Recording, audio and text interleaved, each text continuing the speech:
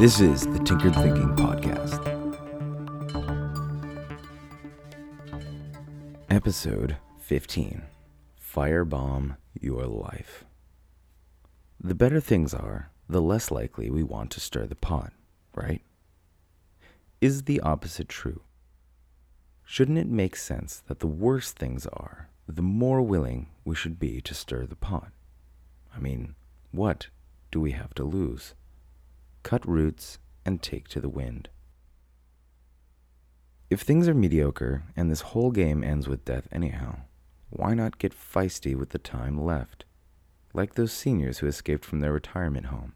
They had nothing to lose. Perhaps the more interesting bit about those seniors is if they'd wished they'd developed that attitude sooner in life. The only person who is really watching you is you.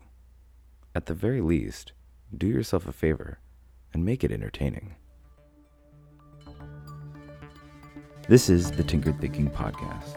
Thank you for listening, and be sure to visit our website at tinkeredthinking.com. As always, and like everyone else, please subscribe.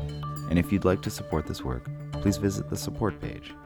Any questions are always welcome. And until tomorrow, be careful about the context.